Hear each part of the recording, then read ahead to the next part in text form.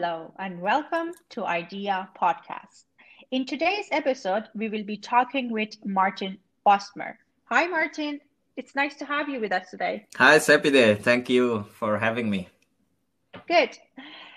Just to give everyone an introduction about Martin, Martin is a scientific advisor to the Swiss Parliament on the topic of biotechnology and environmental technology. He's also a visiting scientist at Leibniz University Hannover, where he works on integrating epistemology and ethics with regulatory policy considerations in biotechnology and also translational biomedicine. As primary education, Martin has a dual qualifications, Master of Science in Biology and Master of Arts in History and Philosophy of Knowledge from the University of Zurich and ETH Zurich, respectively. He conducted his PhD at the Center for Ethics and Law of Leibniz University Hannover, where he worked on legal and ethical aspects of genome editing. So, Martin, first things first, we are right into the second wave of COVID-19 across Europe. How do you see the world in the coming months and years, and what do you expect to be the main challenges? All right. Well, you start with a big question. So first, as a disclaimer, I should say that I'm not really qualified for that. That's not kind of the topic of my scientific advice that I give to the Swiss Parliament. And so I can say something, but I need to stress that it's just an educated guess. But well, just your personal view. Exactly. So here's my 5 cents to the topic.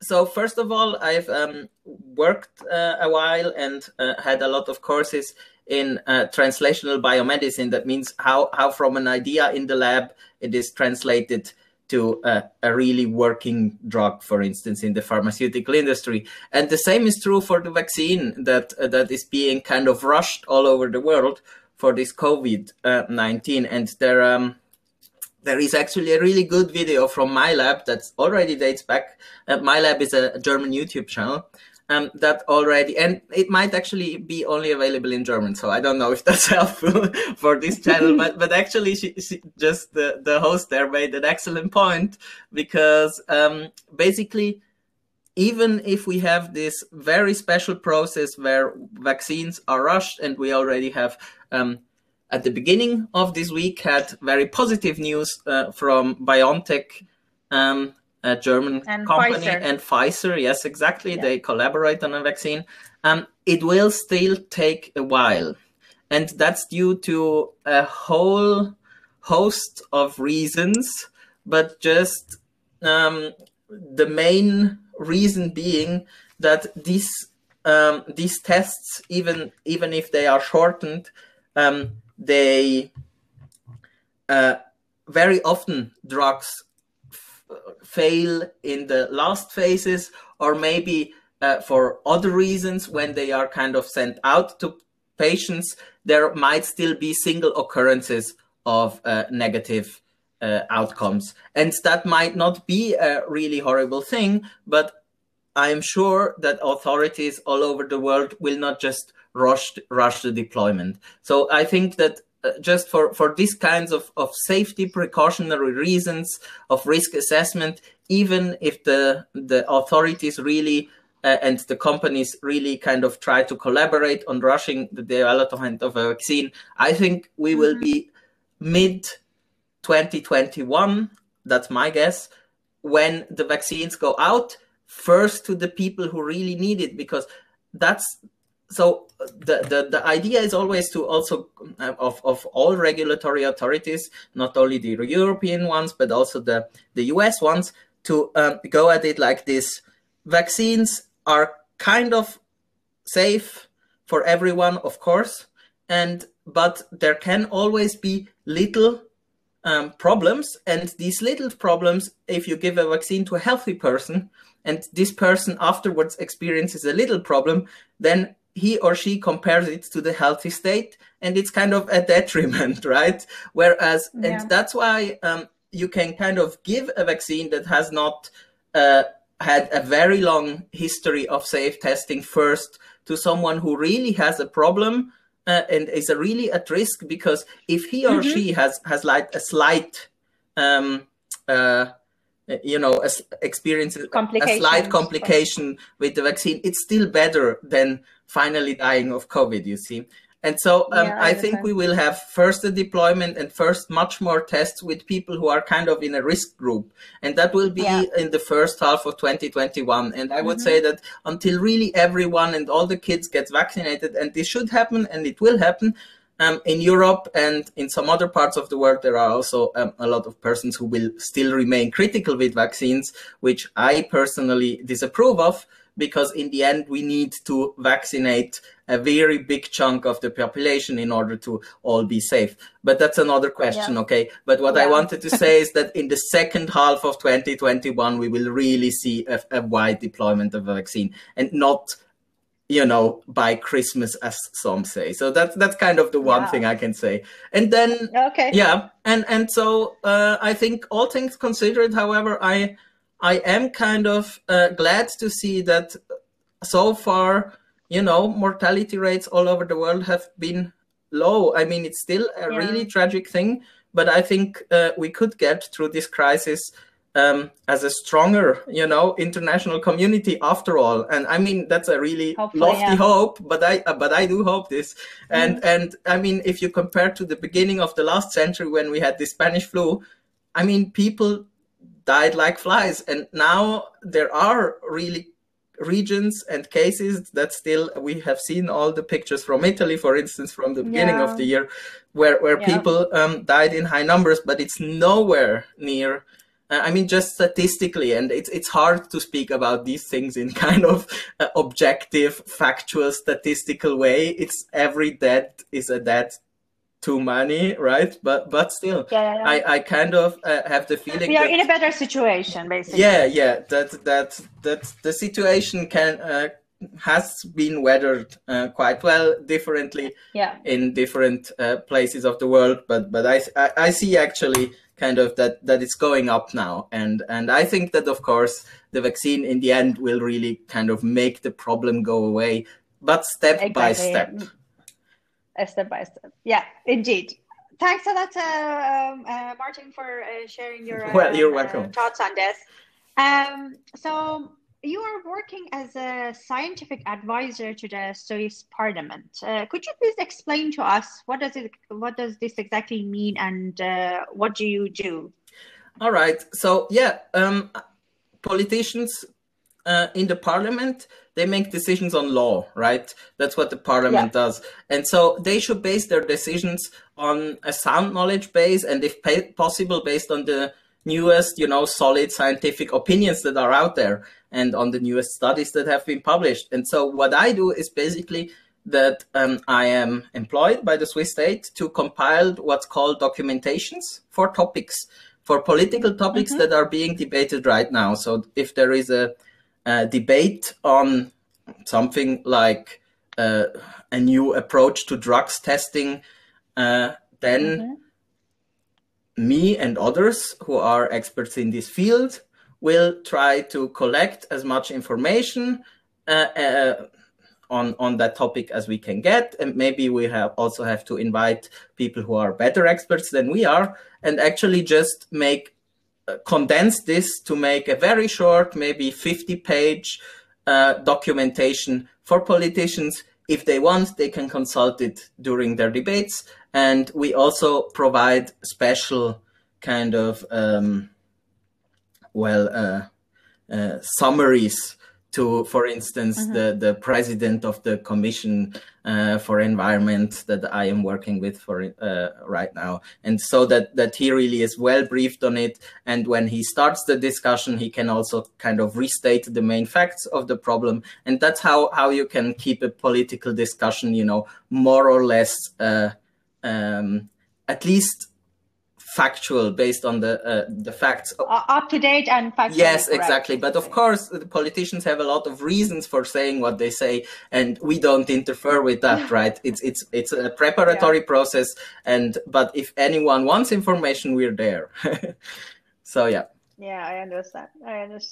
So my next question is, A bit about your background. So you have a master's degree in biology. How come that as a biologist, basically, you didn't decide to go work in the industry, for example, pharmaceuticals or Yeah.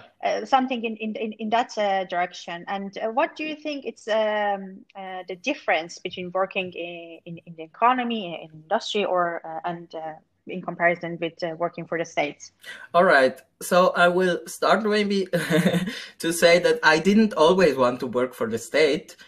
When I started doing biology, and I was really interested, hooked on especially evolutionary biology at the beginning of my studies, and I kind of, there was this this problem with antibiotics resistance that already in high school I kind of heard about, and I thought, yeah, that would be horrible, right? And so there was this MRSA problem, multiple resistant Staphylococcus aureus, that's bacteria that were going around in Swiss and other European hospitals at the beginning, like around the year 2010, right, when I just started studying. And so at that time, actually, I wanted to found a company, and this company should have, well, it was kind of more a programming thing. I wanted to build a computer program that showed the doctors, and of course, doctors and veterinary medics and so on would have to buy that program, and we would program that in a way that it uses the newest models on how these resistances grow in order to, or on how antibiotic resistance come about. And that's actually an evolutionary process. That's why I started saying with evolutionary biology, basically resistance builds when, for instance, someone, just one of many examples, right, does take an antibiotic, but in a too low doses, for instance, or just not long enough, then some of the bacteria that should have been killed by the antibiotic because the dose was not the right amount, they survive. They get some of it, but they survive, and the resistant ones survive, right? And then, of course, when you reapply the same antibiotic, then it doesn't help anymore because the mutation is already there in this little population of antibiotics. And so you need to go to the next drug. And if then by some accident, there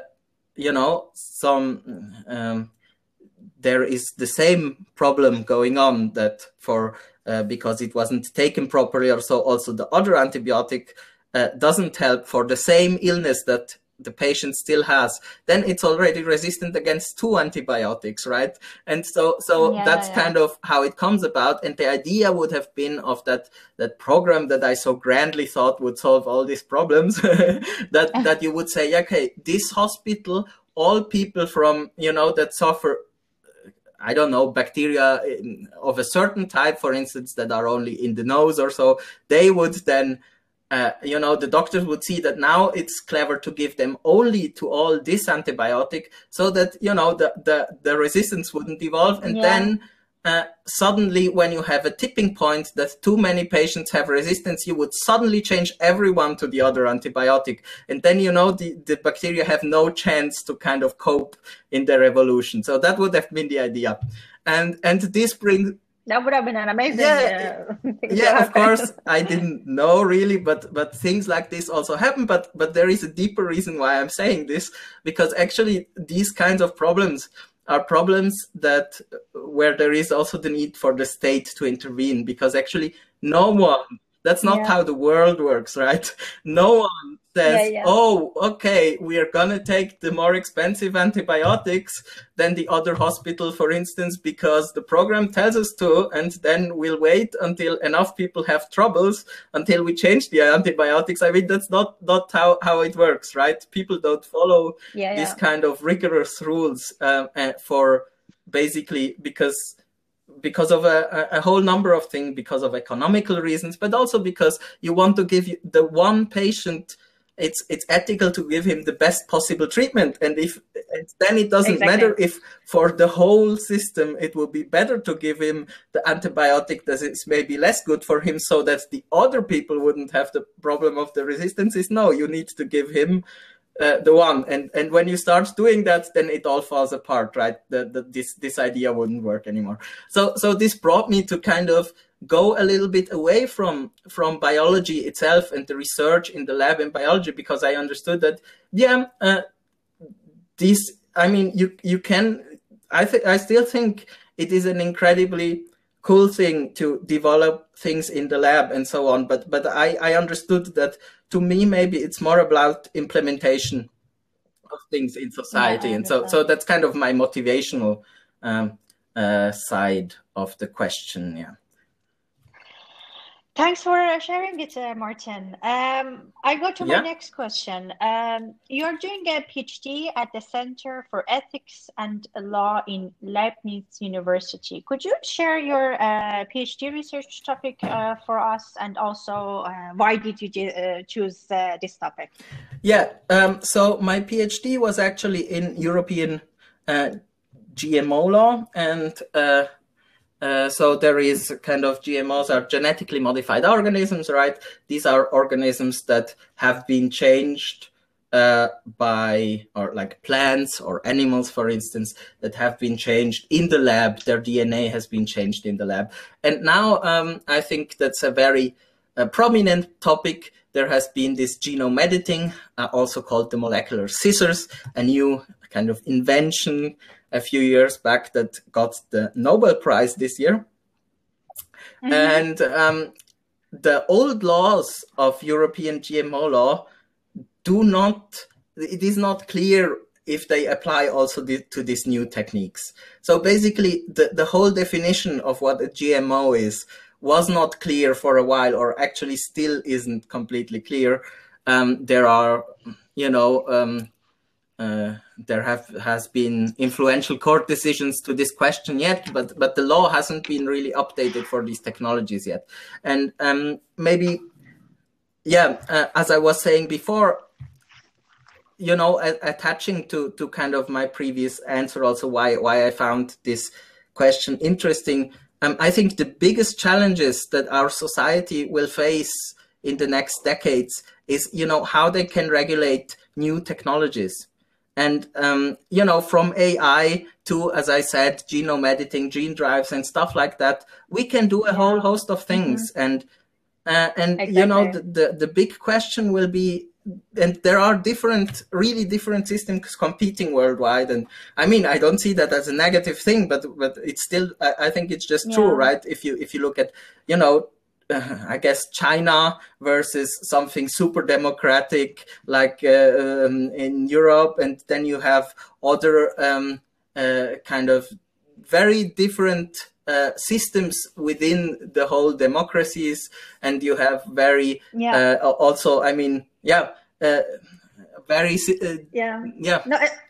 different kind of ideas of how a regulation should be implemented. And I think that especially in the future, in the near future, all these all these governments all over the world will, and especially the lawgivers, will have to ask themselves, how can we allow the benefits of technologies to unfold while at the same time avoiding negative consequences, be that social or environmental. Exactly. And I think that's kind of the prize question for the 21st century.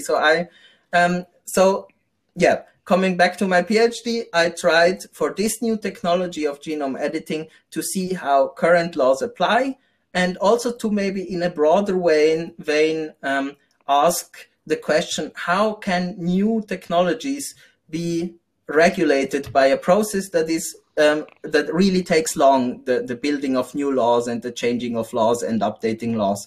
And especially I had to, that's maybe more a specialist thing, I had a look at kind of scientific terms that are used in law, and if that's kind of an option to use more scientific terms in law. And that's kind of my specific area. And I collaborated with lawyers for that. And so I think we've got some interesting results. And as a spoiler, however, it's not like I've come up with a real solution for the problem. There are multiple solutions. And I think that one thing one needs to do is no scientific terms and more science in law doesn't really help, but maybe drafting the laws clear and say what kinds of consequences are we looking at when we do a law, and instead of implementing exactly kind of the newest terminology every time. So that's my take on it. Yeah. Thanks for sharing it, Martin. It seems very interesting, and I also personally think that with the advancement in technology, we as a society, we have to kind of decide on different elements and that how we want to proceed with it. There are some areas that are kind of gray areas and you can just go either direction.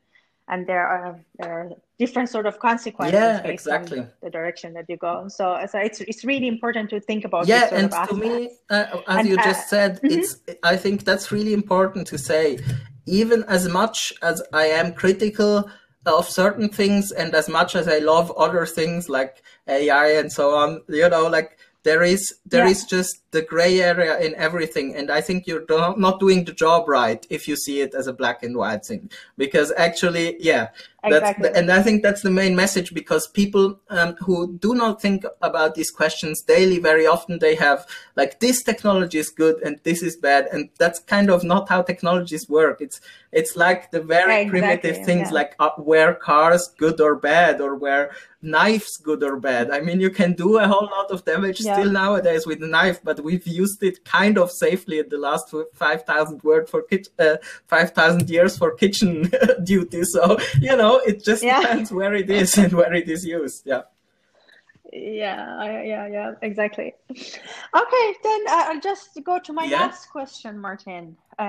What is next for you? Where do you see yourself in 5 years? Well, that's a good question, I guess. If I knew exactly, that would be also good for me to know. But I can reflect on it, and I think that very often when you think about these kinds of questions, I feel that people do very often think about in terms of their CV and the logic next step. And I think I don't want to do it that way to answer the question right now, but I want to say, basically what I do want to do in the end is kind of to work on continuing, influence or helping with social change. And so I think within the next 5 years, this might really still be with the government, because I'm really enjoying my work. But for me, this can come in many forms. And also, I mean, at the end, if you think about it, also when I was working at the university, it was kind of government work. So, government is also very open. I mean, you are employed by the state, basically. So that's a very open term. And I think I'll leave it at that. But I think that certainly there are a lot of options, especially in between kind of science and maybe in my case, the biotechnology industry and the state, where if these three kind of work productively together, I think that would go a long way to solving some of the problems that I've mentioned in this podcast. Okay, great. Thank you so much, Martin. I really enjoyed talking with you. Likewise, I'm sure our Thank you, audience also enjoyed. Thanks a lot for sharing your opinion, and hopefully we can have you again. I will do that gladly. Okay, thank you and goodbye. Thank you so much, Martin.